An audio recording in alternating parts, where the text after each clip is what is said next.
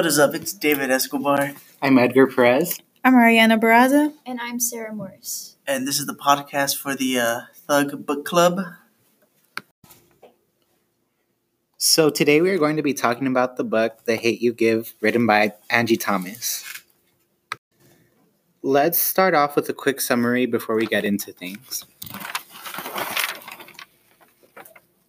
In the story, Star Carter hangs out at a party and is an outcast. However, she finds her old best friend and crush, Khalil, at the party and they catch up until a shooting begins.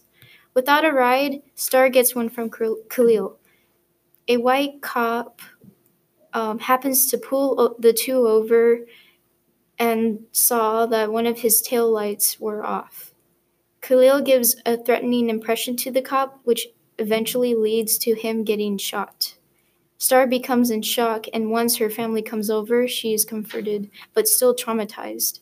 In the next few chapters, she tries to cope and keeps a low profile about the incident until her uncle Carlos, a cop, encourages her to testify at his police department. She and her family will begin to realize that prejudice will work in favor of the cop that shot Khalil, which will lead Star's neighborhood to become enraged and a war zone. At least for me, I could really feel and understand what Star was going through at times. At times, it even made my blood boil to the point where I just wanted to smack or talk back to the people that were discrediting Star. Yeah, all in all, the book is quite intriguing, and I really love how we as the reader get to see a different perspective.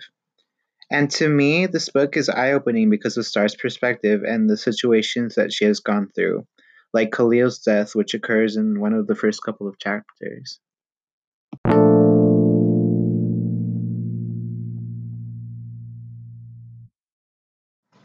Now let's talk about some tea relating Chris. What's your thoughts about it, Sarah? Star's boyfriend, Chris, is introduced as a character that invaded Star's consent, and now her two friends, Maya and Haley, begin to support Star by preventing Chris from talking to her. This impression made me feel that Chris would be the jerk of the story, until one scene in Chapter 5, Chris apologizes deeply and even gets to cheer up Star by dancing to the Prince of Bel-Air theme song. I then realized that it's not all black and white.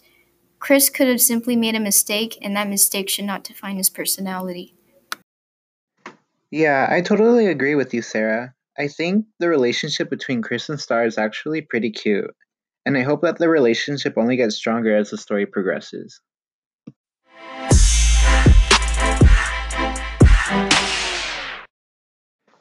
Well, that's all the time we have today, my homies. Next time we'll continue to dwell on more topics and characters from the book. We hope you enjoyed this episode of the Thug Book Club, and until next time, peace!